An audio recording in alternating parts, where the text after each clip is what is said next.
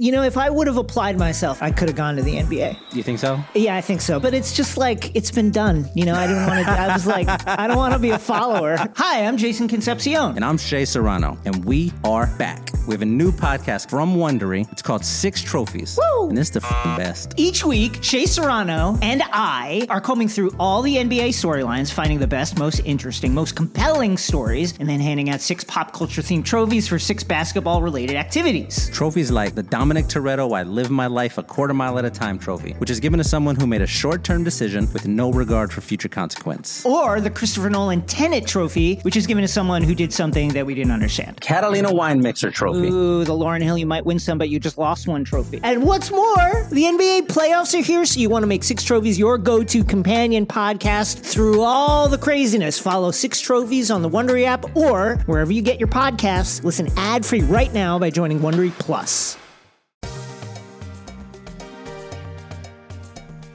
He turns, he fires for the win. He's got the bucket at the buzzer. Weber back to Bibby, has the open shot. Ladies and gentlemen, up on those feet, put those hands together. And we'll meet tonight's starting 5 for your Sacramento Kings.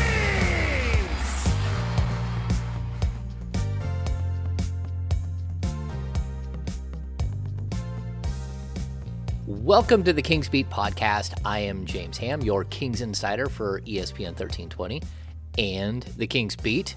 Joining me, Mr. Brendan Nunes from the Kings Herald and the Kings Pulse podcast. What's up, Brendan? Not much, James. We're getting a handful of really good East Coast teams coming through Golden One Center, and it's been some pretty entertaining basketball. So I'm certainly not going to complain. Getting the chance to watch guys like Giannis. We get Jason Tatum, Jaylen Brown next game. It's been a fun couple last games. Yeah, and actually the Kings have played extremely well. I mean, they've split with Milwaukee and Chicago. Chicago win was really solid, and now you're looking at, they went toe to toe with the Bucks, and the Kings made some mistakes down the stretch, but the Bucks just hit every single shot. It didn't matter who was playing defense, who wasn't. They were just hitting everything down the stretch.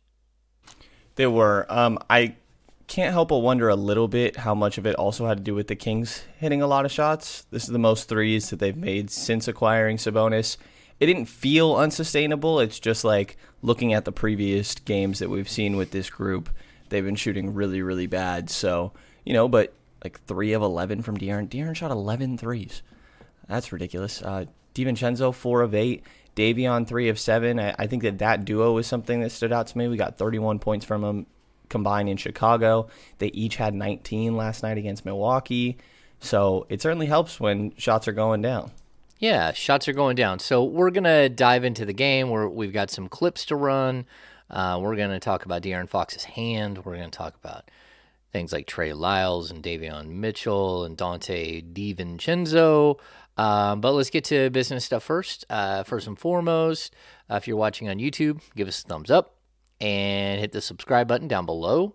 That will help us. Number 2, we just released the Kings Beat Fire Nice, but we went for a t-shirt with summer coming up. So you can get that on the Kings Beat merch shop, which is, again, if you got the email, you'll get the email with links and all that stuff. If you're on YouTube, right down below in the description, you'll find a link to the merch shop. These things are awesome and selling quickly already, so that's cool. Let's see, what else do we got? The Off the Record with the Kings Beat virtual happy hour part 4, infectious disease control. That is set for next Thursday, a week from today. So March 24th from 5:30 to 7:30, Scott Moak, the incredible PA announcer from the Sacramento Kings, will be joining the show, and he's just like filled with stories, just wild, crazy stories, which is always fun, and hopefully everyone will enjoy that. Outside of that, make sure you subscribe to the Kings Beat, and you get a premium subscription, because that is the only way you get to go to the happy hour. And we're going to start locking episodes starting. We're going to start locking articles starting this weekend. I mentioned it on Sunday Musings last week, and we're going to start on Sunday. You're going to start seeing more and more things go behind the for premium subscribers, just because we got to take care of our premium people. So jump on board. Outside of that, let's see. James has slight health issues. I'll just warn people that it's been a rocky week. I'm having some issues with one of my legs, and it's nothing major, but if I'm not producing as much content, just keep that in mind, that I'm a little beat up and limping around pretty good. Brendan has seen it. I almost missed a game last night, which I haven't missed a game in over a decade. So that will tell you. But I did show up. What did I get there? About 6:30, 6:35, Brennan? Yeah, I pushed you around in a wheelchair all day. It was great. No wheelchair. I do have my leg up, so people know.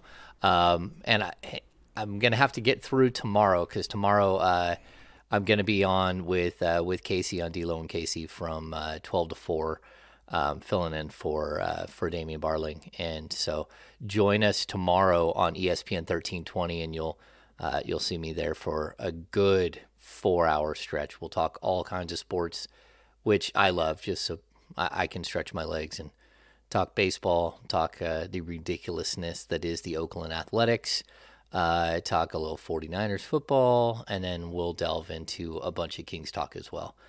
Yeah. What's the conversation with your doctor like when he says, don't go to the game? Yeah, that would that's not happening. It's the same conversation I had with my wife. Yeah. Yeah. The doctor said don't go, but I'll see you later tonight. I'm going. Yeah. That's what the conversation was like. There you go. Yeah. I did have my leg up during post game, which, I literally dragged a chair out in front of me, and so Brendan was, they made him fun of me because I had to put my leg up. Anyway, it's kind of awkward because I text one of the media relations, goes, hey, can you make sure Alvin knows I wasn't just being disrespectful and lounging back in the middle of a post game, because I had to have my leg up. So anyway, I'll be fine. People. So let's get to it. Sacramento Kings lost to the Milwaukee Bucks, but man, Brennan, that was a hell of a game. From start to finish, it was look at that, they're hanging tough, and they're still hanging tough, and we didn't see the third quarter implosion. Everything seemed really, really strong until the final few minutes when De'Aaron Fox, 9 turnovers, worst turnover game of his career, and he hurt his right hand. I guess he ran into Giannis Antetokounmpo in the first quarter, and you could see it was bugging him the whole game, and I think he lost a little zip on some of his passes. I think he definitely did. You could see him kind of clenching and shaking it throughout the entire game. He hit it in the late first, early second, somewhere in that time frame, and clearly seemed to be bothering all game. When they took him out with 2 minutes to go before the half, he went back into the locker room to get it kind of looked at or whatever. They're taking care of his hand prior to the break and give him a little bit more time to kind of see what's going on there and how he's feeling. So I think he was definitely bothered. He still ends the night with 21 and 7, but not great efficiency. And obviously those 9 turnovers hurt, but you did kind of have some other guys stepping up in this one. Like you said, it was a close game against Milwaukee. The Bucks never had more than an 11-point lead in this one, and a very high-scoring game from both sides, with the other guards on this roster outside from De'Aaron really impressing me. Yeah, I thought it was a fun game. In all honesty, if you thought they were going to beat the Bucks, then hopefully you didn't bet on it, because that's just a bad bet. The Kings versus the Bucks are the champs, and they're really, really good, and they have a couple of really unique players. Brooke Lopez that can shoot from anywhere on the court. And it doesn't matter if you're draped all over him. He's so tall, shooting the three ball. You got Giannis, of course. You've got Chris Middleton, who's a matchup nightmare, especially for a team like the Kings. You've got incredible defenders, guys like Drew Holiday that can really shut some guys down, which I think we saw a little bit of, De'Aaron Fox struggling a little bit to deal with Drew. But, we talked about, Fox went, 3 of 11 from 3, right? And I think he hit most of those early. Clearly his hand was bothering him when it came to his shooting touch as well. And I'll also say this, when you are used to being the guy who everyone expects to step up in a time and carry your team to victory, it's really hard to say, oh, I can't be that guy tonight. If you're going to be on the court, you need to be that guy. And I thought that the reason why they kept him out there for a lot, throughout the fourth quarter, it was so Holiday was defending him and not defending one of the other players. And that was very clear to me. And did De'Aaron make some mistakes? Yes, he made some mistakes. And sometimes you have to live with that, especially when it's a player who's been crushing it. That was his 17th straight game with 20 or more points, and 10 of those points came in the fourth quarter while he was trying to piece things together and hold his hand.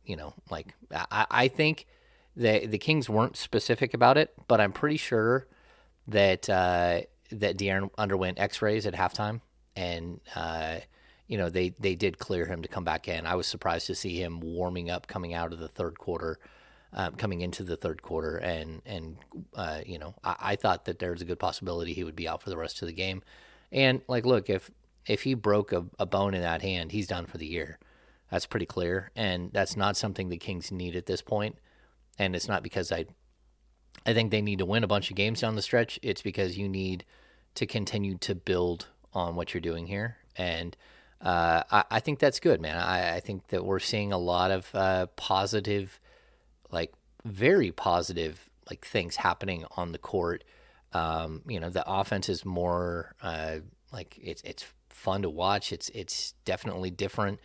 And Brendan, you talked about the 3-point shot. Just this team, it showed you, I think last night showed you what this team looks like when they hit shots. They need to find those shooters to make sure they can hit shots going forward. Definitely do. Milwaukee, what popped off what popped watching them to me was how active their hands were in passing lanes. And they have so much length, between Drew, Giannis, Middleton, if you want to throw Wesley Matthews in there.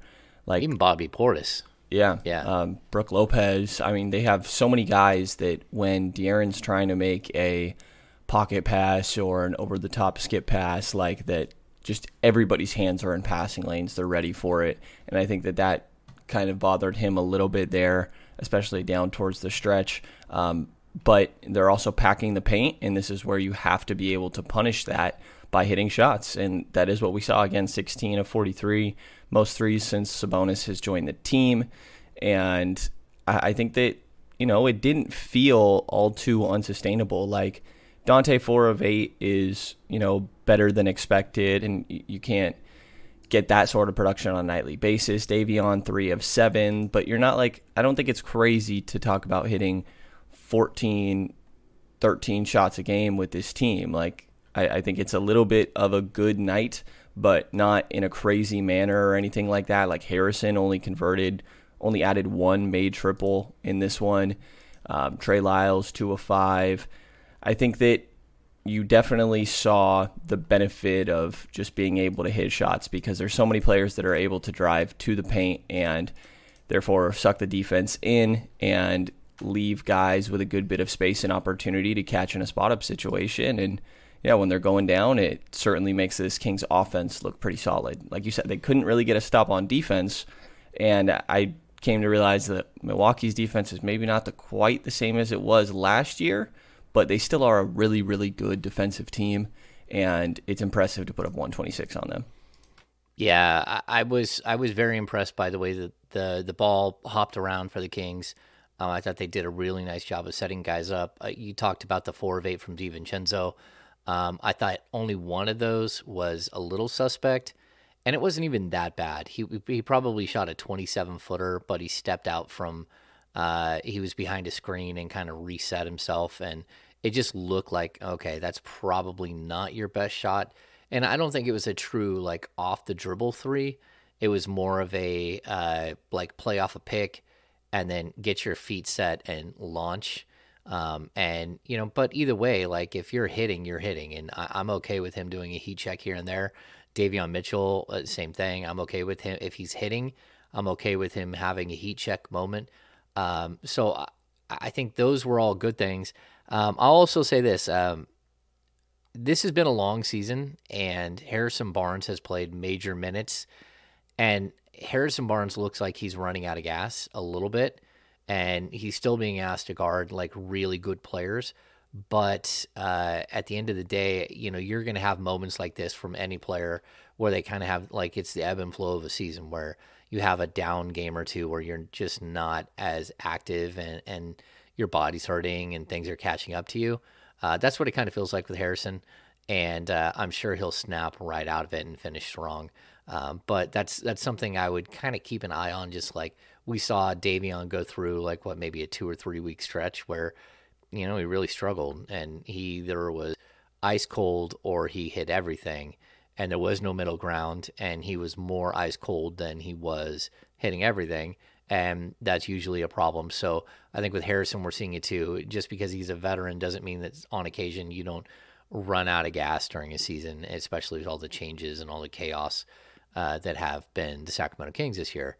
And that kind of, like when you have games where Harrison Barnes isn't that number one, that number three option, like I think we saw some good things. I think Donte DiVincenzo and like Davion Mitchell, like what you talked about, they combined for 38 points off the bench. Both of them had 19.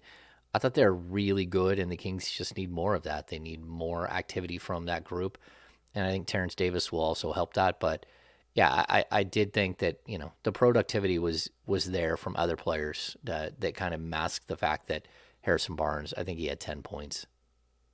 Yeah, and we see even more of this Fox, Mitchell, and DiVincenzo lineup, all of them sharing the floor out there alongside Sabonis. And last night it was actually Trey Lyles that ended up closing with them over Harrison, as you were kind of talking about there. That three-guard lineup, I think that they move the ball really well. Davion with 4 assists. I think we've seen DiVincenzo show some of his ability as a passer, and we're seeing their synergy, I feel like, grow with Domantas Sabonis. Like a lot of talk about the Fox and Sabonis pick and roll, understandably so. But yeah, when Fox is having a little bit of an off night and drawing the defensive coverage of Drew Holiday maybe away from the primary action, like we saw Mitchell and DiVincenzo able to run a little bit of a two-man game with Domas that I think is just going to keep growing over time.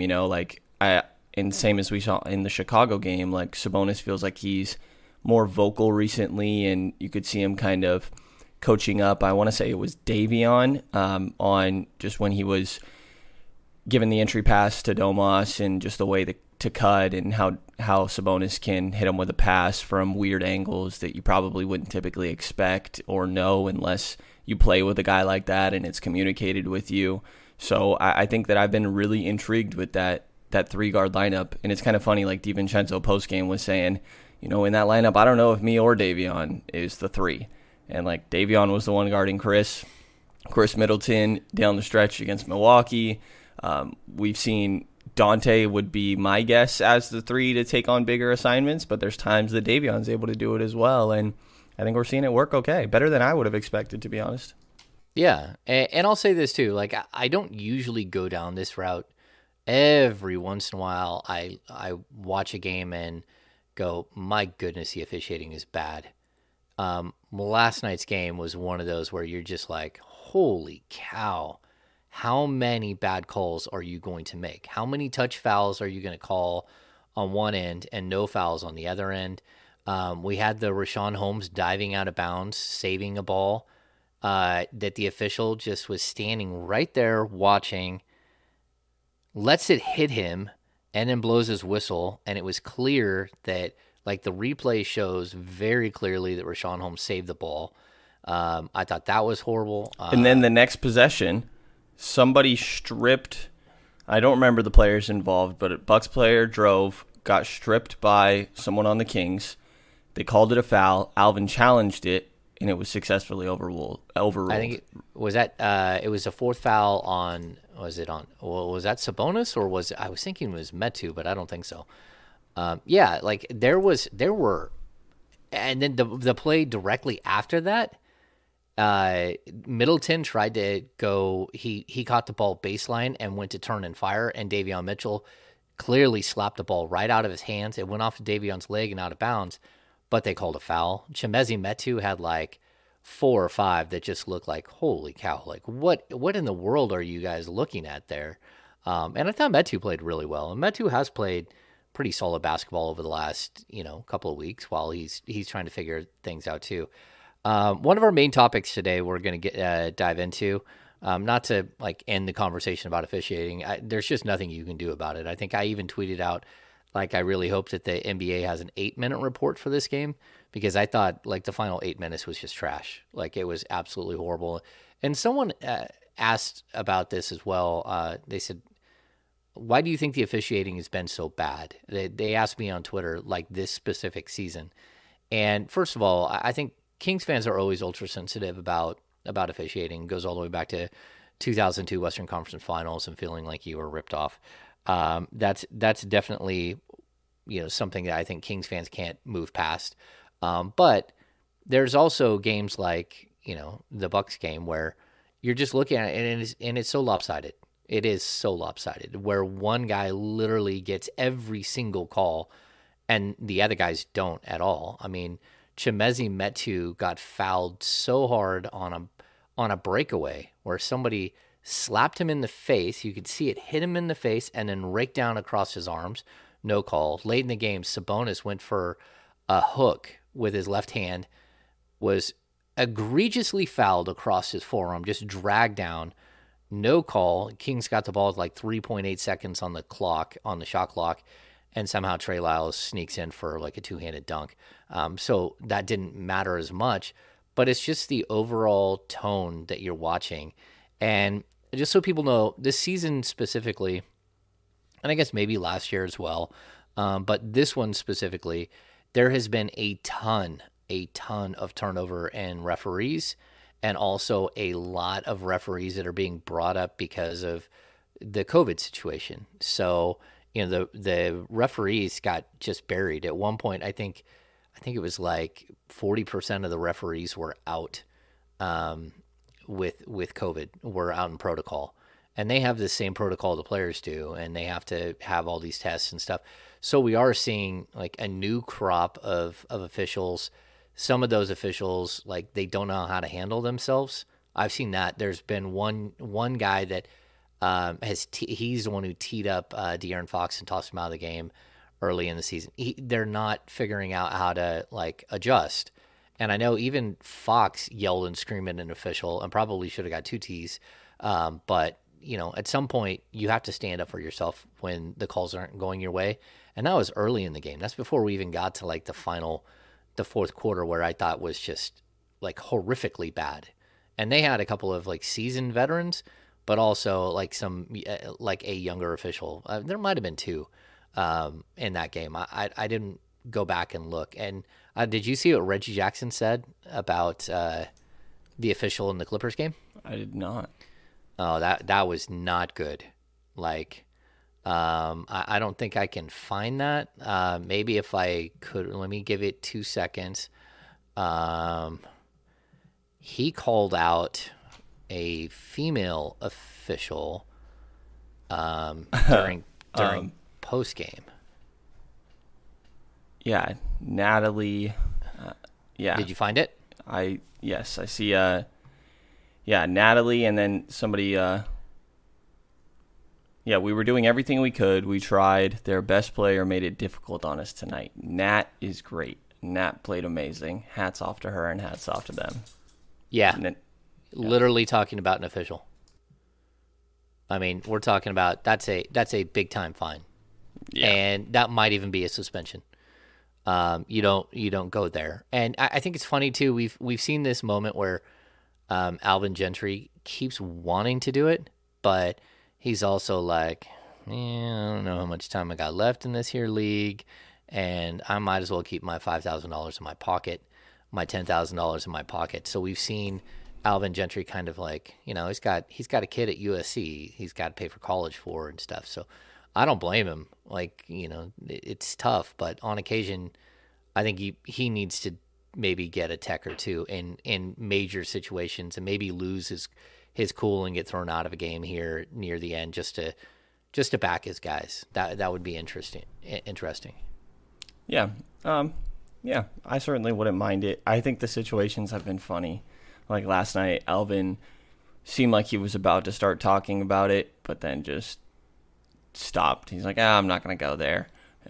Or yeah, you said the kid at USC thing. Alvin directly mentioned earlier in a game this year, like, nope, not going to talk about it. I have a kid at USC.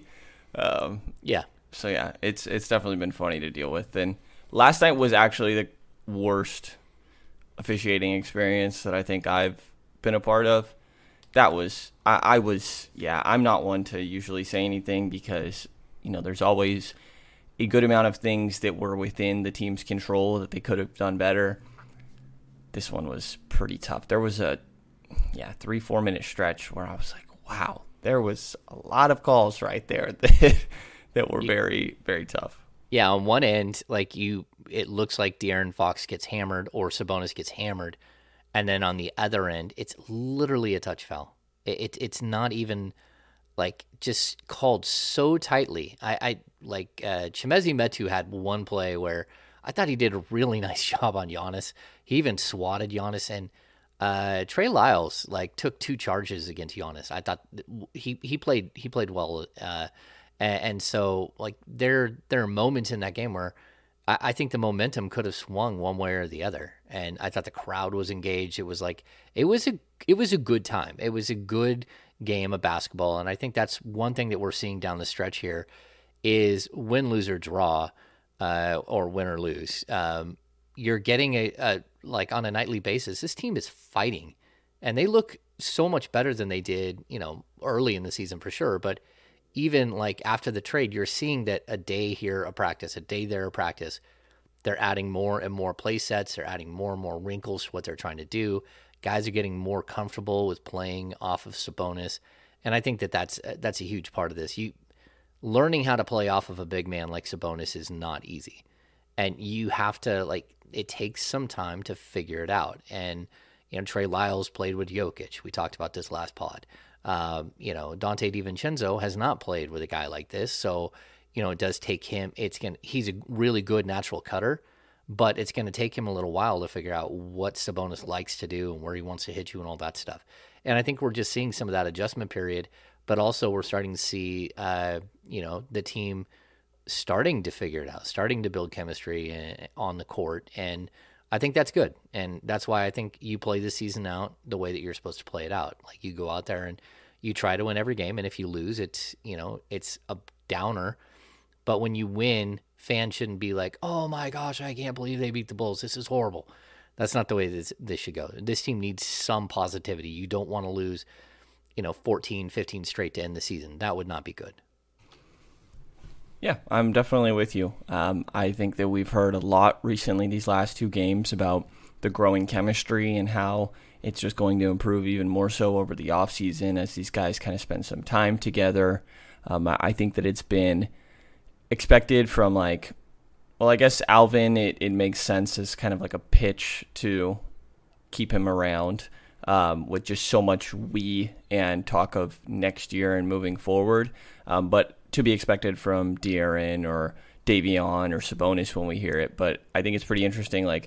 I swear that DiVincenzo said the word "we" in every single sentence that he was asked in his post-game presser, which maybe I'm reading too much into. I guess you're talking about a team game.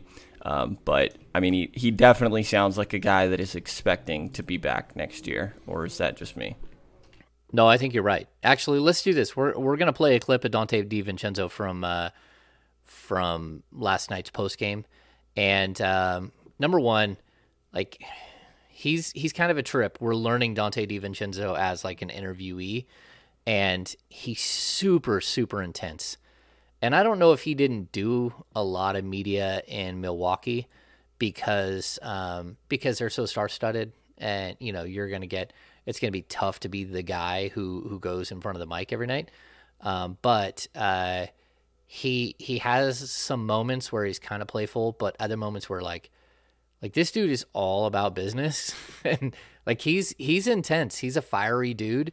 So I'm going to run that tape right now of like the first, I don't know, it's probably a minute and a half of Donte DiVincenzo at postgame last night where Brennan and I asked him some questions. Yeah, Donte, in a season of first for you, this is your first time playing against the Milwaukee Bucks. Just what was it like going up against guys that you played with for so long? It was funny because they were calling out plays, and I knew everyone. So, you could see like side out of bounds, baseline out of bounds, like the one where I stole from Chris, like just knowing what they're doing. I was trying to reiterate what they were doing, and it felt good knowing that stuff and being to be able to communicate with the team and have those guys play with so much energy that they did tonight, even though it resulted in a loss. I think we're making steps, we're making strides in the right direction. If we play with that energy on both ends of the floor, we can be good. Donte, how much had you been looking forward to this game? I've been asked that question a lot in the last couple of days. For me, it was just the next game, honestly. I think it was cool to see familiar faces before the game. I'm trying to lock in for the game, I got Brooke coming up to me on layup lines and messing with me and stuff. So, it's good to see familiar faces, but when you boil it down to basketball, it's just our next game, trying to get better. I don't care if we're playing the Bucks or it doesn't matter what team we're playing. I'm trying to get better every day, trying to establish good habits here from top to bottom from the team. But obviously, personal connection and stuff, you get a little bit more energy, a little bit more juice going against those guys. So it was fun. Look at that. I cut. I didn't get the Brendan question in there, but your point, he said we at least like 4 times in his first answer. We. That's a good thing. I mean, he seems like he wants to be here. He seems like a natural fit. But we need to see more of him. Yeah. It's like, why was he not starting? What is I don't understand. Okay, we're just going to do it. I asked Alvin Gentry if we're going to see him we'll just play that clip really quick. Alvin, Donte had a really nice game yesterday and a really good game tonight. Is there going to come a point, you got 11 games left, but where you test him in the starting lineup alongside Fox to see if that's a pairing that could be something that looks interesting for next season? Yeah, I think that's something that, that we would look at, and really thought about doing it tonight, but we had liked the group that was out there starting. But, yeah, there's a possibility that could happen, yes. There is a possibility, Brendan. There is, so you're saying there's a chance. Yeah. It's... Why did you go? He played really well starting alongside Chicago. In Chicago.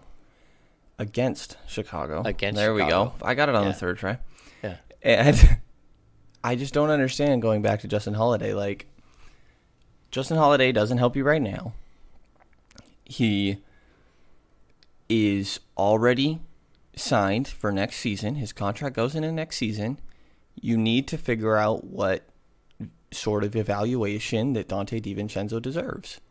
And we've said it before. If he plays his way into a bit more money in these final 10, 11 games, then he deserves to be paid it by the Kings. I don't think, and maybe I'm wrong with this, and this is where there's a difference, but I don't think that if he plays amazingly in these final 10 games, he's getting some crazy jump in pay from where if we were to end the season right now.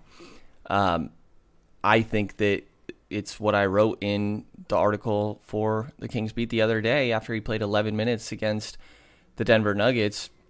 It's that, I'm worried that Dante could look at this and feel like it's a situation where you're playing me less to mess with my market value and feel a type of way about that, understandably so, and just got rid of the disgruntled players that don't want to be here, that were probably a big part of what was a culture of kind of frustration and distrust, it almost seems, on the court among the players. And like, just please don't get another disgruntled player on this team that is your own fault. Like, I'm just scared that we're getting towards this. I'll tell you this, there are some grumblings. There is some unhappy people, like his camp isn't fully on board with what's happening. They're confused by what's happening. It's one thing to say, yeah, we love Dante, we traded for him twice, which is what we heard after the Bulls game from Alvin Gentry. It's another thing to come out in a game against his former team and not even give him a shot. That's a whole, that's another level. Like, to not give him an opportunity to start against his former team. And I get that Justin Holiday started against his brother and Jrue Holiday, so there's some sort of special bond there as well. But this is the first time he gets to play his former team. And I think what we have a player that is a known commodity, right? Most people know who Dante DiVincenzo is.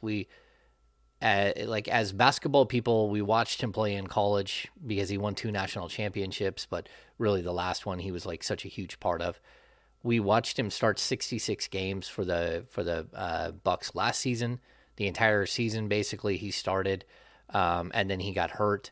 But the difference between knowing what he is as like a known commodity is that when you put him in a different situation where he's not surrounded by superstars, can he be better than he was before? If you put him in a different situation where he's playing alongside De'Aaron Fox, and that requires you to be a shooter first, a playmaker, a rebounder, a defensive specialist, all of these things, how does he look in that role? And we need to see him in the different roles that he would play in Sacramento. Can he be a 15-point-a-game guy? Like when the Kings traded for him the first time that fell through, the Bogdanovich deal, my thought on Dante DiVincenzo was he's a more athletic version of Bogdanovich. Smart player, better defender, maybe not as good a shooter, maybe not as good a 3-level scorer like as refined, but super smart, super gritty, and a guy that can be a secondary ball handler, a secondary distributor in your starting lineup. Like, I thought he was going to be a great fit, and I thought he would also be much less expensive, or at least somewhat less expensive than Bogdanovich. But these last 11 games, man, I don't know who's making that decision, and I'm not going to put it all on Alvin. I'm just going to tell people right now, that is not, I almost guarantee you that's not all Alvin's decision. There are certain people that are going to play and certain people that aren't going to play at this time of the season because that's where we're at. So, like, when Mo Harkless doesn't play for 5 or 6 games, those are organizational decisions. And while Alvin Gentry is part of that decision, he's not strictly making that decision. Like early in the season, Marvin Bagley doesn't play at all. That may have been a 100% Luke Walton idea, but it also may have been an organizational decision because you're looking at if he reaches the starter criteria that all of a sudden his qualifying offer jumps from $6.4 million to 11.3 or something.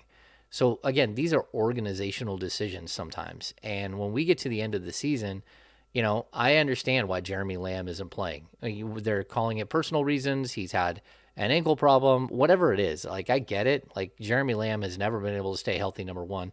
Number two, he's not under contract for next season, and the chance of him coming back is very slim, right? So I'm okay with him not being part of what we're seeing. Alex Len, I'm okay with him not being. I would much rather see the Kings try to test out if Sabonis and Richaun Holmes can play together a little bit here and there, whether Holmes can be a backup just in case you can't trade him this summer. but you also need to keep his trade value up. You also are completely screwing over Damian Jones in that situation. So you might end up losing Damian Jones to retain the value of Rashawn Holmes. But saying all that, I'm fine if Alex Len doesn't play because we have all these other options. And I know the good people of Portugal are like, man, we were kind of promised that Neemias Queta would finish the season and play a bunch of minutes down the stretch. That would have happened, except for the Kings traded for a 25-year-old two-time All-Star that plays his position, and we're not able to trade away their $10 to $11 million center that they already had that they're going to have to trade this summer to clear up and rebalance the roster. So, like, there are reasons these things are happening. In a perfect world, we would be seeing Queta being the backup at this point. Queta or Damian Jones, like to give Damian Jones one more look. But, like, it's a weird situation. And I think I'm not going to heap all of it on Alvin Gentry because I know these things are never as cut and dry as a coach made a decision not to play somebody, not to start somebody, not to play somebody a certain amount of minutes. Within a game, you can have a moment where Harrison Barnes sits the whole fourth quarter because you're going with something that's working and it's like a battle and you're just not going to mix it up. But overall, I think like we have to step back from this situation a little bit, Brendan. Yeah, it's a weird one. Yeah. I just don't. I don't know. It's weird. You know, I try to present the other side and see if I can, find the logic in the in the area that I disagree with. No matter is starting Justin Holiday like you mentioned his synergy with Sabonis. Like I think that makes sense to me. But at this point, it's like DiVincenzo is just undeniably playing better than Justin Holiday. Like I don't, sure, like he's closing DiVincenzo, that is, and that's what really matters. I agree, but like why? I just don't understand. I don't understand, James. This man deserves to start, and I think that we all reasonably expected him to after he plays really well against Chicago, and he's going up against his former team. And not only is it like he's going up against his former team, this team comes to Golden One Center once every year.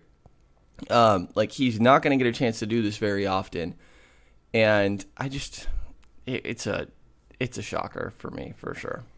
It's a shocker, and I think it's a shocker for a couple of reasons too, because they play the Boston Celtics on Friday night, and I kind of want to see what the backcourt of De'Aaron Fox and Donte DiVincenzo looks like against the backcourt of the Boston Celtics. I mean, it's a very high quality backcourt. Like I would like to see what those two look like, but I want to see it like a buildup of it. Like that's why you start a guy next to a guy, so they're playing so many minutes together. And I also think like there's been this weird when Donte DiVincenzo goes into a game, and a lot of times it's been he'll start the second quarter on the court.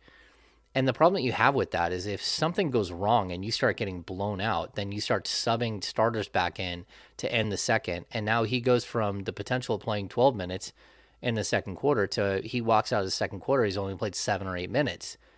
And now you already know like the chance of him playing more than, 16 or 18 minutes it's gone already. Like you can't even get up to 25 minutes to see what he looks like. And so I just really feel like there needs to be an adjustment here, and hopefully there is. And, we can stop harping on it because this is one of those weird sort of nuanced things where it's like, okay, like how many times do we have to talk about the fact that Donte DiVincenzo is not starting? Then he starts, he proves the point of why he should start, and now he's not starting again. So, yeah, maybe this is one of those, this is the last time we talk about this, Brendan. I hope so, James. I would imagine you've had a lot of those throughout the 12, 13 years, and some of them that you've probably said that and lasted years. So hopefully we don't have some sort of, rotational questions that, I just don't understand the argument for Justin Holiday. All right, I'm done. Because even Davion Mitchell is a better option. When Justin Holiday came out and missed his first 4 shots, including 3 wide open threes, it was like, okay, this is not working. You have to do something different. You have to, right now, you have to do something different. We can't keep watching the same exact thing again and again. Like, it's taking the soul out of the team. If someone is missing all of their shots, it just really, it hurts. And so I'm hoping that we start seeing some change here, but you never know. We're going to come back to a different topic because I have them listed in a certain order, but I think Davion Mitchell makes a lot more sense to talk about right now. He had clearly, in my mind, hit like the rookie wall. And that's you know, it is what it is. The rookie wall is real. He has now scaled the rookie wall. Like he just like climbed over the top of it, and he's standing on top of it, jumping up and down and saying, okay, I'm going to the other side now. Do you see that? Do you see him like, it's like, that's the kid that we've seen flashes of, and he's fun? I think so. I'm hoping because, you know, there were those 10 games prior to the All-Star break where he was playing really well. I do worry that maybe he's just a up and down offensive player, but you know, with how hardworking he is, and I'm sure that that's such an adjustment playing this many games compared to how many he did at Baylor, and also being a guy that was in college for 4 years, even if one of those was redshirt. Like, I'm sure you just get so used to the college system rather than a guy that spends 1 year there and goes straight into the NBA. Like, I would guess that there totally is a adjustment period for Davion Mitchell that I think he's starting to kind of get into a rhythm here. And hopefully we can keep this up throughout the final 10, 11 games. I think that seeing it for that long of a stretch would have me really encouraged going into the offseason and get me further away from the idea of, well, maybe he's just going to be an inconsistent offensive player, because I think that I've liked what we've seen recently. He's been more confident to take more shots, and I think that his synergy with Dante is really interesting. You know, I think that where we've seen a lot of growth, like Fox and Sabonis clicked pretty quickly, but I think that seeing Davion and Dante both grow in those lineups where Fox is on the bench and they're playing alongside Sabonis is where I've seen a lot of progress. And those guys just getting confident and trust in one another and understanding each other's spots and things like that. So definitely individual growth I feel like we've seen from Davion. You know, he's able to create space. He stops really quickly. I've liked his finishing around the rim this year with both hands. Like, we've seen bits and pieces of everything, but he's kind of starting to put it all together in these last few games. Yeah, Brendan, I totally agree with a lot of what you said about Davion. You know, again, he's finally hitting his three-point shot. He's so incredibly confident on his three. He has this ability to break down the defense. His ball handling is spectacular. It's like, I didn't think we would see that from him in his rookie season. He is showing off like all kinds of handles. He still could be a better playmaker. He still could do a lot of the finer nuances of the game better, especially on the offensive end. But overall, I think, you know, we're seeing a nice development from a young player. And I like to see that he went through his struggles, and we're starting to see the other side and what that looks like, because no player like walks into the league and is good for 82 games like, hey, I got this. And I think, again, we talked about this before. He's going to have to work on his routine for sure. Like, he does work really, really hard, and I think he works too hard sometimes, and he wears himself out. And at the end of the day, you know, that's a good thing to have a player that wants to work that hard, but you got to have some direction for him. And so, yeah, I think what we're seeing here is really strong. And he's intriguing, right? Because you think, is he a 2? Is he a 1? We still don't really know that. But even like what we heard DiVincenzo talk about him, just like he's such a special player and a special person. I thought that was an interesting take by DiVincenzo. I probably should have cut that video for this so you could listen to him talk about like DiVincenzo's thoughts on Davion. But compared him to Drew Holiday in his defensive intensity. There it is. It was Dante said that he plays off of Davion, and it looked like he like hesitated for a sec. And he's like, screw it, I don't care that he's a rookie. Like, I'm playing off of Davion. They're like a year apart in age. And he called him kid like a couple of times. But that doesn't matter. when you look at a rookie versus a guy who's, finishing up his fourth season, right? It's a kid versus, a seasoned vet at this point for DiVincenzo, especially a guy who's played on, a championship team. I mean, he's a seasoned guy for sure. Yeah, definitely is. I think that their synergy and the growth between that duo has been fun to watch. You see so much like even on-court interaction during free throws, and things like this between those two, and they definitely talk each other up. We get a lot of PR answers from those guys, and they go very media mode, but whenever they're talking about each other, it feels very genuine, like they really enjoy each other, and they feel similar. Like, I understand why when that guy walks in, Dante that is, why they look at each other and are like, okay, we're on the same page here. That's interesting. Okay, so this is going to be a teaching moment for Brendan.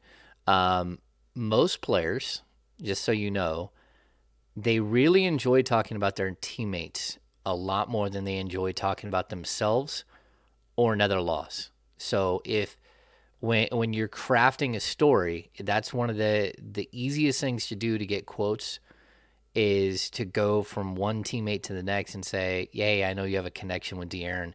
Why don't you tell me what you've seen from his leadership changes?" If you go ask a guy like Harrison Barnes, you get a lot more out of that question than you do asking Harrison Barnes something about himself. The only one that I remember that was the opposite of that is Willie Cauley-Stein, where it always came back to him, and you're like, I didn't ask you about you, I asked you about someone else. And he was always very oddly centered on how he fit into that question. And you're like, but that question's not about you. And so that's one of the few players I've ever covered that I remember that. You would talk to DeMarcus Cousins about Ben McLemore, and he's like, oh, he's my little brother. And he'd go off on this like really, really strong take.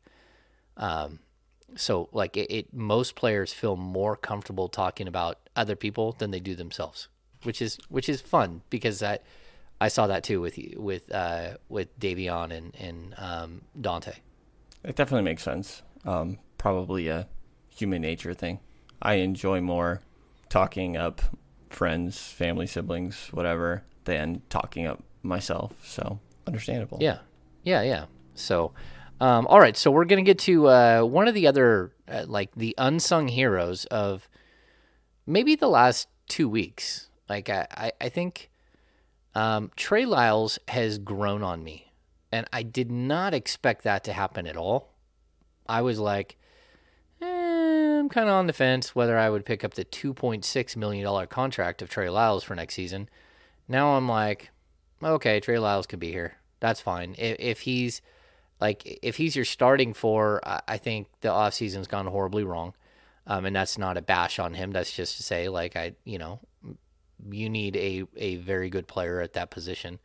But Brendan, what I like about him is that he does a bunch of sneaky good things. The fact that Trey Lyles drew 2 offensive fouls against Giannis Antetokounmpo was shocking. I didn't think he had that in him.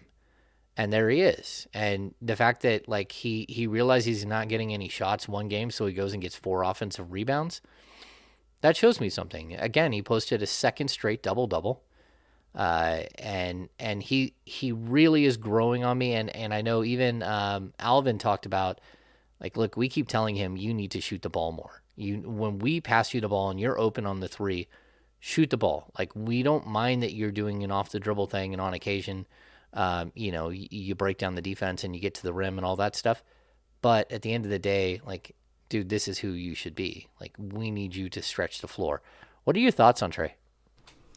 Yeah, I've been impressed. I mean, I am good with him as the third, fourth, probably fourth wing on the team.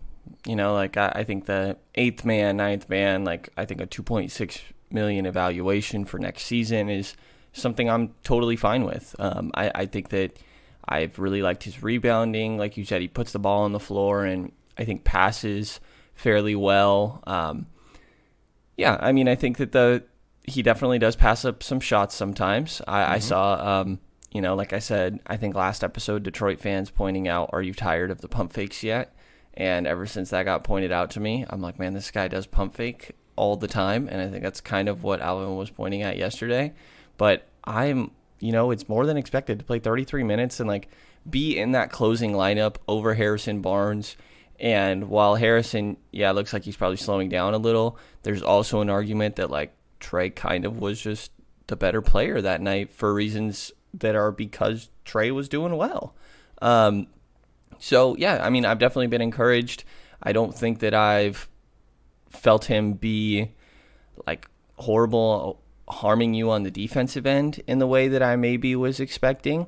I'm really good with Trey Lyles as the backup for going into next season. But like you said, if he's the starter, like something's gone horribly wrong. Yeah, I mean, if he's your fourth big, I think you're okay. Like, I mean, especially if your starter is Sabonis and player X, and then, filter in a guy like, Damian Jones, or a guy like, I don't know if Neemias Queta will be ready next season, but maybe like that type of player that backs him up. I think he can fit in. He has like one of those like elite NBA skills for a big man. He can really shoot the ball. And is he like a 45% shooter? No, but he's actually a really good 3-point shooter. And like being a stretch big is huge in the league. You have to have a stretch big. And I remember the Kings years ago traded for signed Anthony Tolliver as a free agent. And to me, number one, they overpaid Anthony Tolliver like egregiously. I don't even know what was happening there. They gave him he made as much in that season as he had in his entire career. Which, that's one of those weird anomalies. I think Garrett Temple too, but Garrett Temple actually played really well for a couple of years for the Kings. But like just adding Anthony Tolliver spaced the floor and gave the Kings a different element that Dave Yeager had been begging for. And he didn't even have to be great. He just had to put the fear of his ability to shoot the three in order to space the floor. And that's what I kind of look at Trae. I think he can be a guy. And, we talked to him at practice the other day, and I asked him about sort of like settling in the league and like finding your place, your niche in the league, which is really, really hard to do. Like, so many players come into the league thinking they're going to be a star. And that's because they've been a star, the star, at every level that they've ever played at. We're seeing some of these crazy super teams come through the high school ranks. So what was the team last year's draft? Like Moses Moody. Montverde. Cade Cunningham. Moody, Scotty Barnes. Day'Ron Sharp. Day'Ron Sharp on that team. There's one more. There's one more top 6 guy or something, or 8 guy. Anyway, like we see those teams on occasion. You see a team like De'Aaron Fox's AAU team was like Kelly Oubre, Justin Jackson. Like he had a bunch of guys. He had maybe 5 NBA players on that team.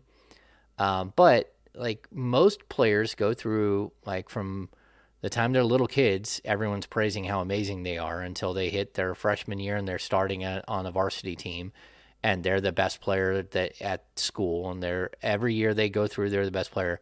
They get to the college ranks, and then all of a sudden you start weeding out who's the best. But then if you make it to the pros, you're an exceptional player. There aren't players that make it to the pros that are just horrible basketball players, regardless of what people think. There are players that aren't as good as other NBA players for sure, and who aren't going to stay in the league long, or somehow stay in the league and you're shocked that they stay in the league. But at the end of the day, these guys have always been the best player that they've at every level. And when they get to the league, it's a stunning moment where, number one, you start out, you're a rookie and you're trying to make some impact, and then all of a sudden you're on the bench and you're watching every game, and you can watch games while you're getting beat down. And then, hey, we need you to go in the game for the last 3 minutes while we're down 25. Good luck with that, Rook. And you're thinking, well, I've always been a star. Josh Jackson on the Kings roster was always a star. I mean, he was a top for a pick. And now he just sits there while Trey Lyles plays a bunch of minutes and he doesn't. And so there is something that like at a certain point either clicks or doesn't with players where they really do. Marvin Bagley is a good example. Yes, exactly. Marvin Bagley is a very good example who literally right now is averaging 14-7. The same exact number he finished his first, second, and third season with, 14-7. Like, he's the same exact dude. And the moment that Marvin accepts a role and plays to that role is the moment that he becomes like a viable NBA player. I just think that with like guys like Trey, guys like even Dante DiVincenzo, who is coming to Sacramento hoping for more, but understands that like maybe there's not, maybe that he's going to have to be the guy who plays alongside guys like Harrison Barnes and De'Aaron Fox and Sabonis. Guys like Mo Harkless, who like completely gives up his scoring to be a selfless player who just plays defense. Having those players are so valuable, and that's why having a really young roster is so incredibly hard. It's why a team like the Minnesota Timberwolves just struggle for years, even though half their team is like a number 1 or number 2 pick in the draft. And you're just like, how are these guys this bad? It's like, well, because all your role players are also, 21, 22, 23-year-old dudes who still think that they can be something that they're not going to be at the NBA level. And so, yeah, again, like this is a conversation about Trey Lyles and accepting your role and playing to your strengths. But man, that like if you can do that, you can be in the league for a long time. And he's just an incredibly high basketball IQ player. And that's, if there's one thing that like I would really point to at the deadline, the Kings brought in, like they increased their overall IQ from like maybe 100, 105 if there's actually a basketball IQ to like 125 to 130. Like all of a sudden their basketball IQ went up so much. And you know who has been the beneficiary of the basketball IQ that was brought in? De'Aaron Fox. Yeah. And I feel like a level of trust and understanding of that IQ is such a big deal for a team that is really trying to push ball movement so much. Like if you're out there and you know that the guy you're giving it up to, you're not sure if he's going to make a good decision, I think it just makes you hesitate to move the ball a little bit more in a way that we haven't seen since they've made these moves. So I think that they definitely got rid of some guys that have very questionable basketball IQs and brought in on the guys who definitely fall on the other end. I don't think that they like pop off the screen when it comes to IQ or anything like this, that they're not phenomenal, but I think that they definitely do have good basketball IQs, and coming from the starting point that they were at, you definitely can see the improvement. Yeah, I mean, for me, it's like even if you look at the two players that we've talked about at that forward position, Chimezie Metu and Trey Lyles, like they're almost the same age. Like Chimezie Metu is 24, 25, and Trey Lyles is 26. And when we're looking at those two players, one player is demanding that he's still going to be, something, that he believes he's earned his spot, and I had no problems with what Chimezie Metu said. Yeah, Chimezie Metu is almost 25. March 22nd, he'll be 25. But my point is that like one guy is still trying to earn his way into the league, and that's because Metu has not solidified himself in the league yet, while the other guy just knows how to go out there and like he understands who he is and what he is as a player, and he tries to play to those strengths, and he tries to hide his weaknesses. He knows he's not great in space. He knows he's a big guy, and he's going to get, run around by specific guys. And, sometimes that means that you've got to take a charge as opposed to trying to do something athletic. But I think that it's like the maturation of a player, and I think the Kings should be really looking at that and like, how do we fit in more of these guys that, even if we can't upgrade the team and go get a player who's like a 90 on 2K, maybe we can get a player who's like two players that are 78s, but are really, really smart players that know exactly who they are. And that's kind of, I think, where they probably have to look if they can't hit another swing for the fence move. You know who fits your ladder description? Uh-oh. Keegan Murray. Oh, we're coming back to Keegan Murray. He does.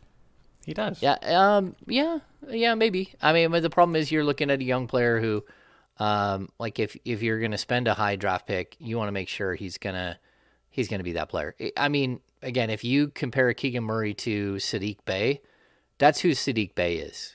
You know, he came out of college knowing exactly who he is. You know, it's like, okay, like I got you. You're that guy. You know how to fill a role. And, you know, you look at Mikal Bridges.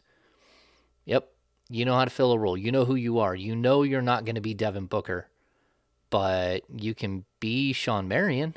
You know, like you're allowed to be that. You're allowed to be like an exceptional 3-and-D player, like a better version of Bruce Bowen, you know, those things. And so, I mean, I guess maybe that's where Davion Mitchell kind of fits into one of those categories. Like you went out and got a guy who, like, if nothing else, he's going to, I mean, they put Davion Mitchell on Chris Middleton, who's like 6'8". Yeah, for long stretches. And I thought he still gave up like Middleton scored like 33 and got on a heater, but like he gave him fits. Like that's the best you could probably do in that situation. Definitely. Yeah, I mean, I think that I'm with you. I'm encouraged by Lyles and Mitchell and some of these other guys that have their flashes, and I like the IQ and what we've seen from them. I'm not 100% certain that if they're the starters on the team next year that I feel great about it, but I like them as part of a rotation. I think that it's improvement from where we were at the deadline, and kind of just comes back around to this was step one, it needs to be step one.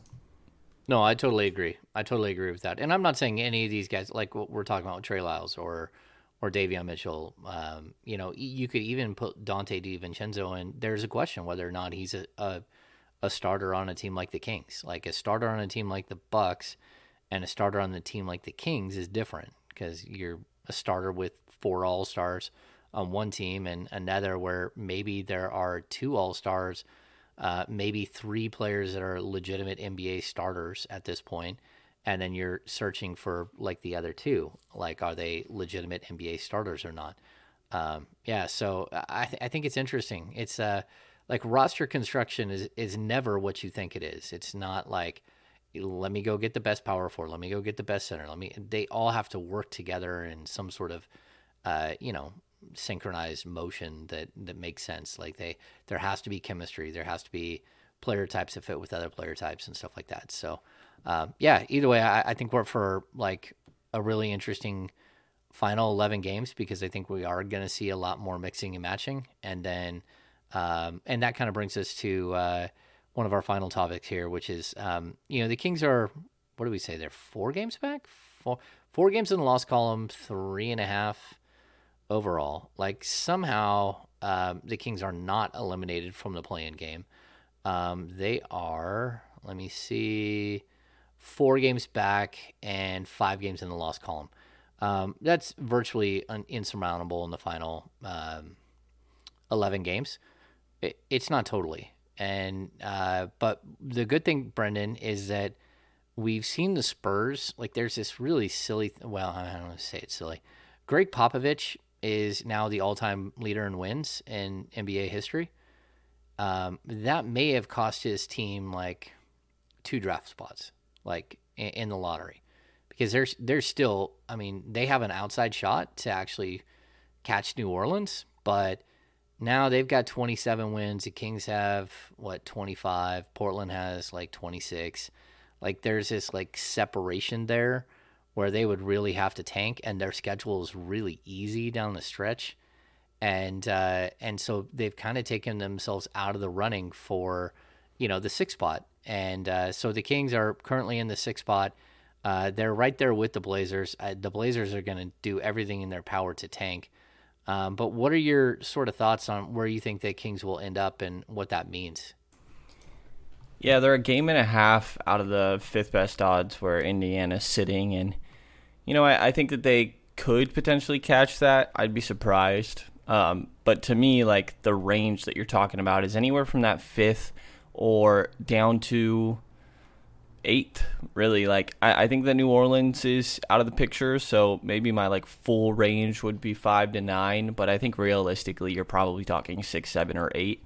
And there's, not an insignificant difference between those. Like, when you're sitting at 6, you have a 9% chance of number 1 and 37% chance of top 4. If you're sitting at 8, your 9% chance of the first pick goes down to 6, and your 37% chance of top 4 goes down to 26%. And, it's not nothing. And a top 4 pick would drastically change the trajectory of this franchise. Well, it should if they, do well with that asset, because we've seen them have that before and it not change the trajectory. But, I think that this is, as we've talked about, their greatest asset going into this offseason. So maximizing that is definitely important, and it kind of feels like this 6 to 8 range. I wouldn't be shocked if they ended up like 5th or 9th, but I'm not exactly feeling confident that we're going to see that. Yeah, I mean, the chance of Indiana catching them is pretty slim. They are getting a player back. Who are they getting back? Well, he's been cleared for basketball activities. I don't know if he'll actually play this season. So TJ Warren, he got announced today that he's not playing for the rest of this year. Oh, okay. Yeah, he did. I know he got cleared, though, to actually resume. But like one of the interesting things that Brendan's talking about here with the numbers is if you're the number 6, right, you have a 37.2% chance of moving into the top 4.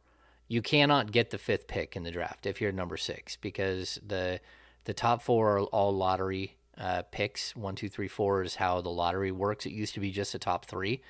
And because you're the 6th, if all of the top 4 teams, if all of the top 4 picks are from the top 5, then, whoever is the 5th is going to be there. I don't know if that makes sense. I'm just saying there's no way to get to 5th, but here's the point. You have a 37.2% chance of moving into the top 4. You only have an 8.6% chance of landing the number 6 pick, which is where you're already slated. But you have a 29.8% chance of falling to number 7 and a 20.6%.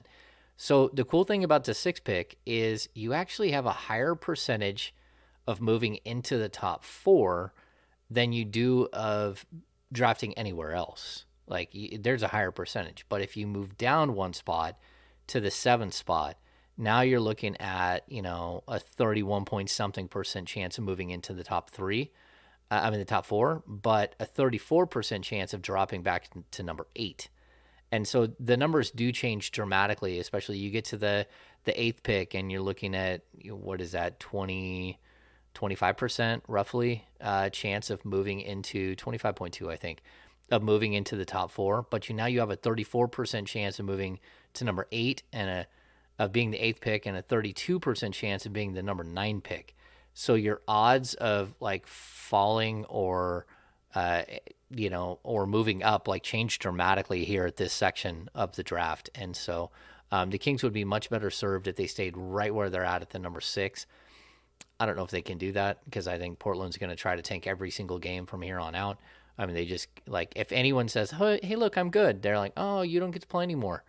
Yeah, I mean, one year Portland, the final game of the season, they ran 6 players out onto the court.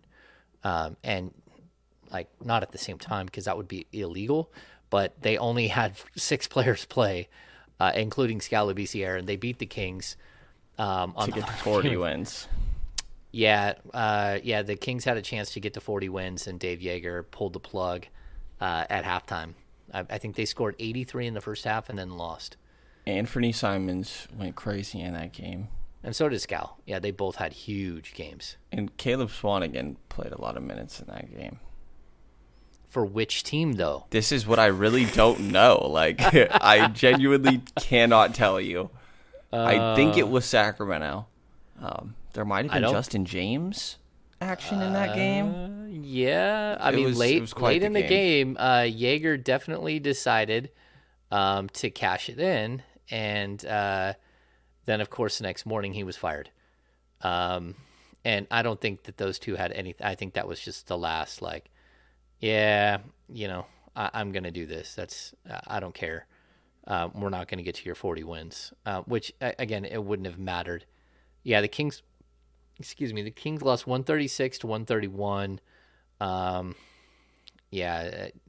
We saw, Caleb Swan again played almost 18 minutes. Troy Williams played 11 minutes, and B.J. Johnson played 6 minutes. Corey Brewer played 23. I think it might have been Corey Brewer's last game in the league.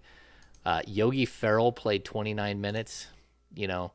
They sat their star-studded starting lineup of De'Aaron Fox, Buddy Hield, Willie Cauley-Stein, Harrison Barnes, and then Nemanja Bjelica all played less than 18 minutes in that game.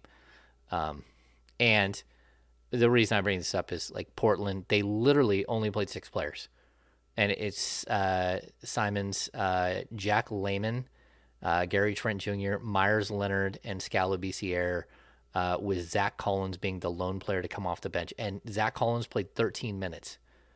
Like, 3 dudes played 48 minutes in that game for Portland. Yeah. It's ridiculous. Simons had 37 points, 9 assists. And Scal had 29 points and 15 rebounds. When teams want to lose games at the end of the year, they're going to do everything that they can to make that happen. Sacramento's not a team that I am expecting to do that in these last 11 games. Meanwhile, I think San Antonio, Portland definitely are teams, and Indiana as well, feel like teams that probably are going to end up doing that.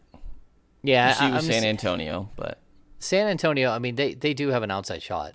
I mean, they're much closer to tracking down New Orleans, and again, their schedule is so simple. They're only a game and a half out of the play-in, and like, look, I don't know how many more years Popovich is going to keep doing this. Like, I don't think he'll retire after this season, but I don't know like what his plan is. So it's one of those deals where I do think that we got to kind of wait and see a little bit with that. So I wouldn't doubt that they're like, hey, you know what? Let's just go for it. And wouldn't it be fun to knock off the Lakers and like send them packing? That would be fun. And then who knows? Maybe you have one good game and you get into the playoffs and you at least say, look, we made the playoffs, and it's something crazy, like 40 out of 44 years that they've been in the league, they've made the playoffs. Yeah. I forgot about that stretch they were on. Yeah.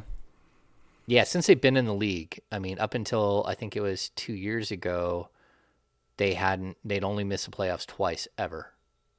And of course, it's, they miss the playoffs and they get David Robinson. They miss the playoffs, they get Tim Duncan. So, like, nice little reset button. Like, hey, Look at that, we got a superstar. Yeah, the Kings missed the playoffs 16 consecutive years and never once got a David Robinson or Tim Duncan. For some reason, just the luck with these teams is getting transferred from one to the other, and it's got to reverse at some point here. I don't know, man. Yeah. Well, I like going to San Antonio. It's a cool city. The Alamo's right there. The Riverwalk is cool. Yeah, it's a fun city to go visit. Okay, let's get to our final segment, the business of basketball. While we're sitting here, I've got the tournament on my upper TV. I'll have it on 2 TVs here in just a few minutes as soon as we're done.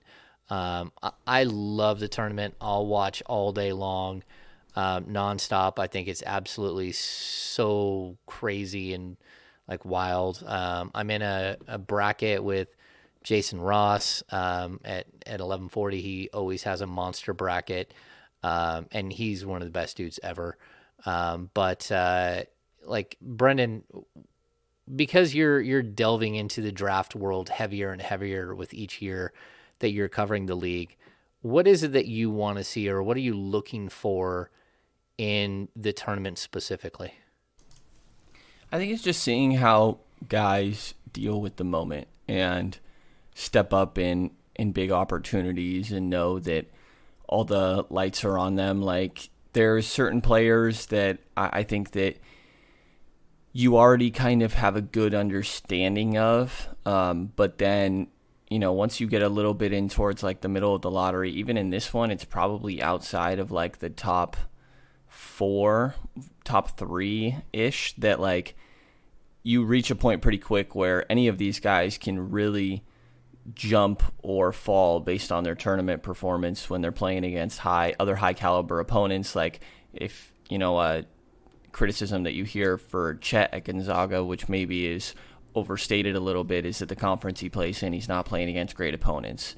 Like teams like that, where it's like, okay, you're going to be playing high level competition here, and you're going to have a handful of games in a row where Chet's doing that. Or as you get to the later stages specifically, it's these teams have game plans set in how they're planning on dealing with you. It's, deeper than a regular season game.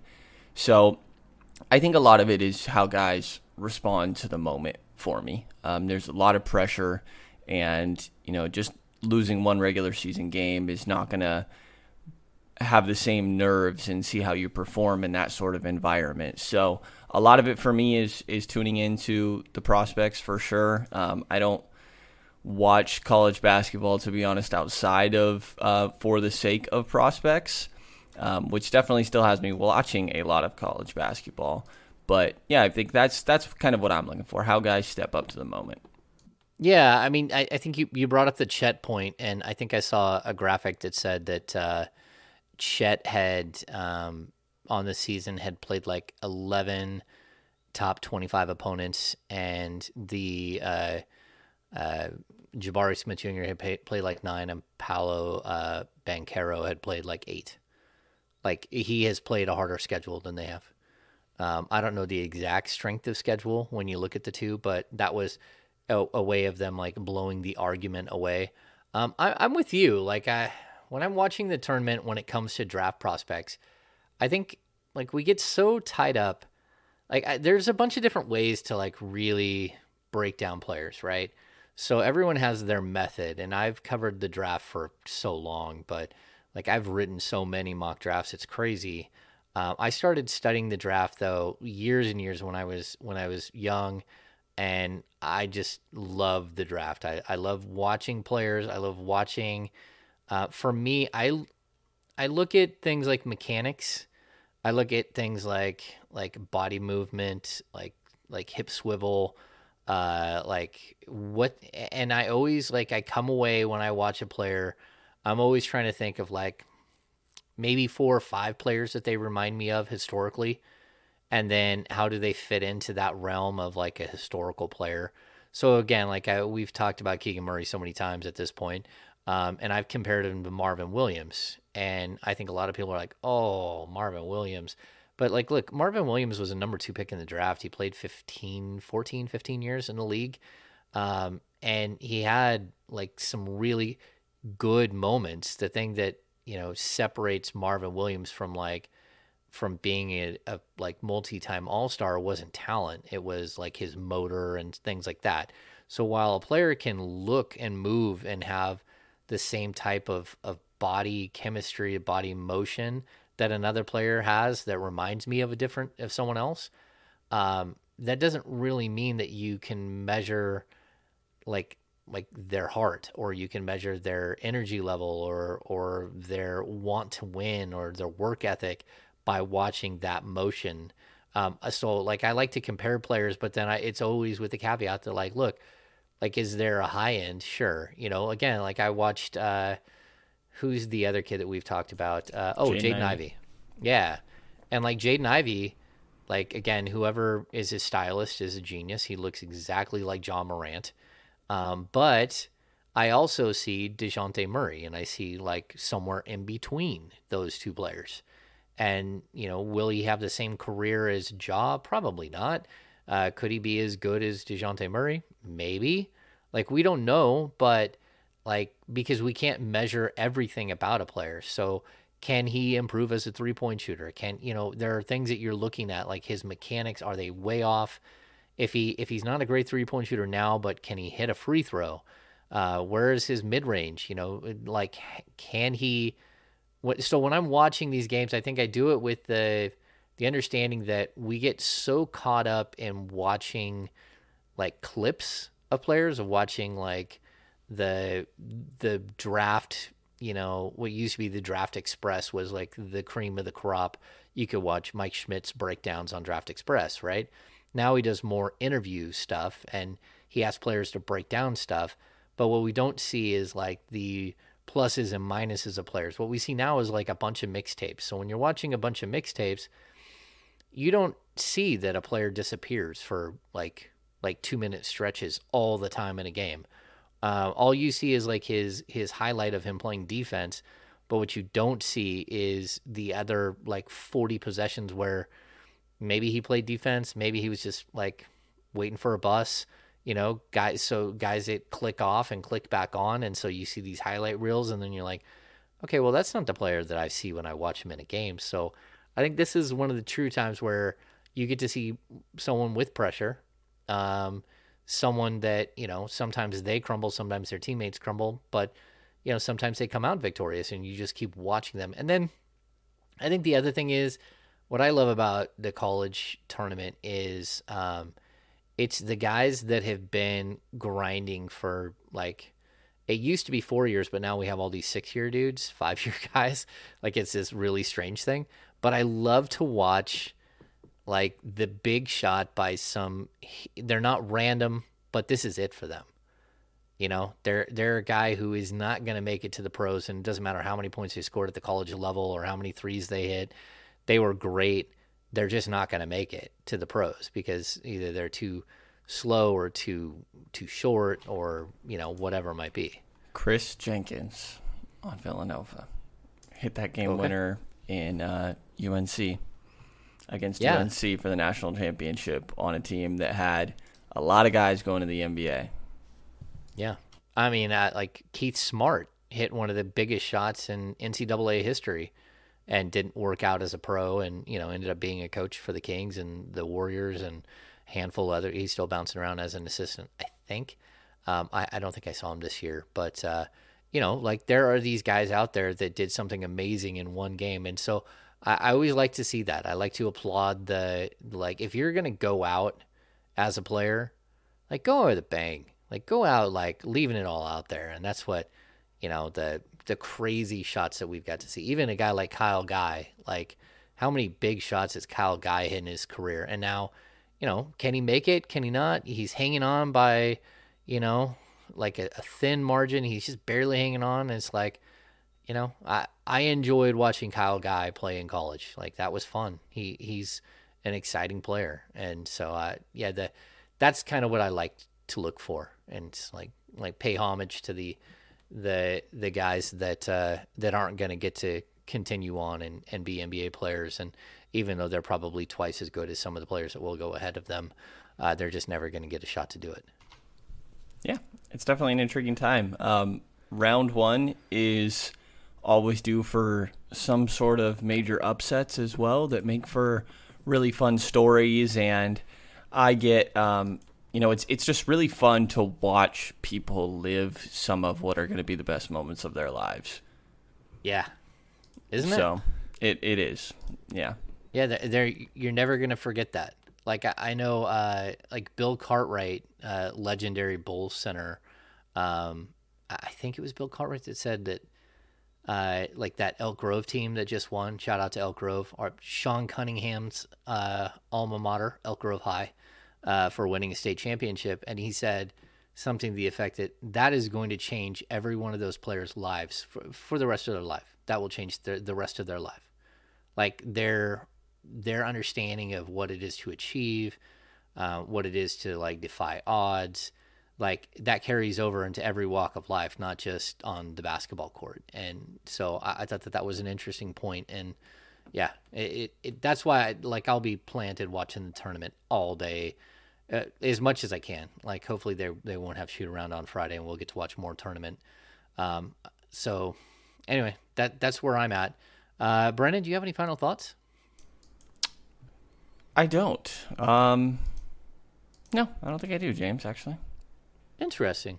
I'm going to finish with this. Arco Arena, they're doing like this weird, they're calling it like around the arena, they're calling it a wake for Arco Arena. Around Golden One, they're calling it a wake. So if you have time on Saturday, I think you have to go to kings.com and get a free ticket. But if you have time on Saturday to go say goodbye to the old barn, the legendary building of the Sacramento Kings, Arco 2, which will be demolished in like the next 6 months. I would head out there, say goodbye. I don't think they're giving away seats. I have seats from Arco upstairs in our game room. But yeah, I mean, it would be cool to go and like say one last goodbye. I don't know if I'm going to make it or not. Car rides seem to not be something that's good for me at this point. And I've got to save that for driving down to Golden One on Friday night. And we have a game on Sunday too, don't we? Yes, against, I think it's a midday game, 2 or 3 against the Suns. Oh, that should be fun. Okay. Yeah, man, this is such a brutal stretch. Outside of that, let me think. Kings Beat, jump on board, premium subscription, so you can get an invite to the happy hour, so you don't get locked out of this weekend's Sunday musings.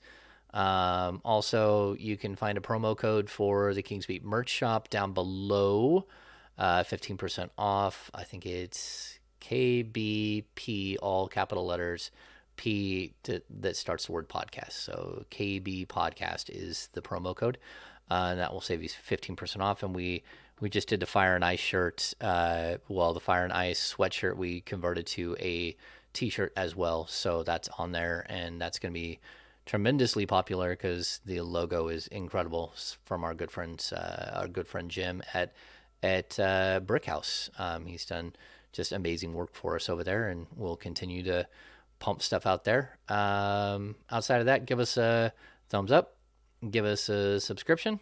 Make sure to tune into Brendan's podcast, which he's been doing much more regularly now and doing a bunch of draft stuff, which I think is spectacular. I watched all of the last one with Bryant West, and so make sure you're tuning into the King's Pulse podcast, because we can just carry you through the week between the King's Beat and the King's Pulse and the King's Beat writing and all the stuff that we're doing here. So for Brendan Nunes, I am James Ham. Thanks for tuning in to the King's Beat podcast. We'll see you on Tuesday.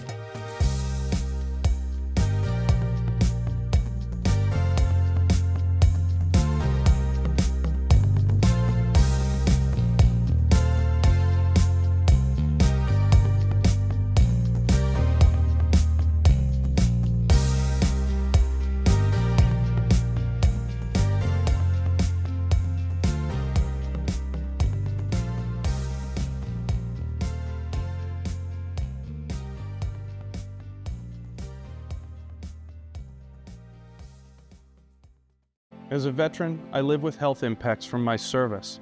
VA healthcare means you're in 100% control of your own medical care, your own benefits, and it only takes minutes to set up. A veteran should enroll in VA healthcare because it ensures that they get quality, high-level care for the rest of their lives. My service was then, my benefits are now. Get what you earned. Visit choose.va.gov. Not all veterans are eligible for the type or amount of benefits mentioned here.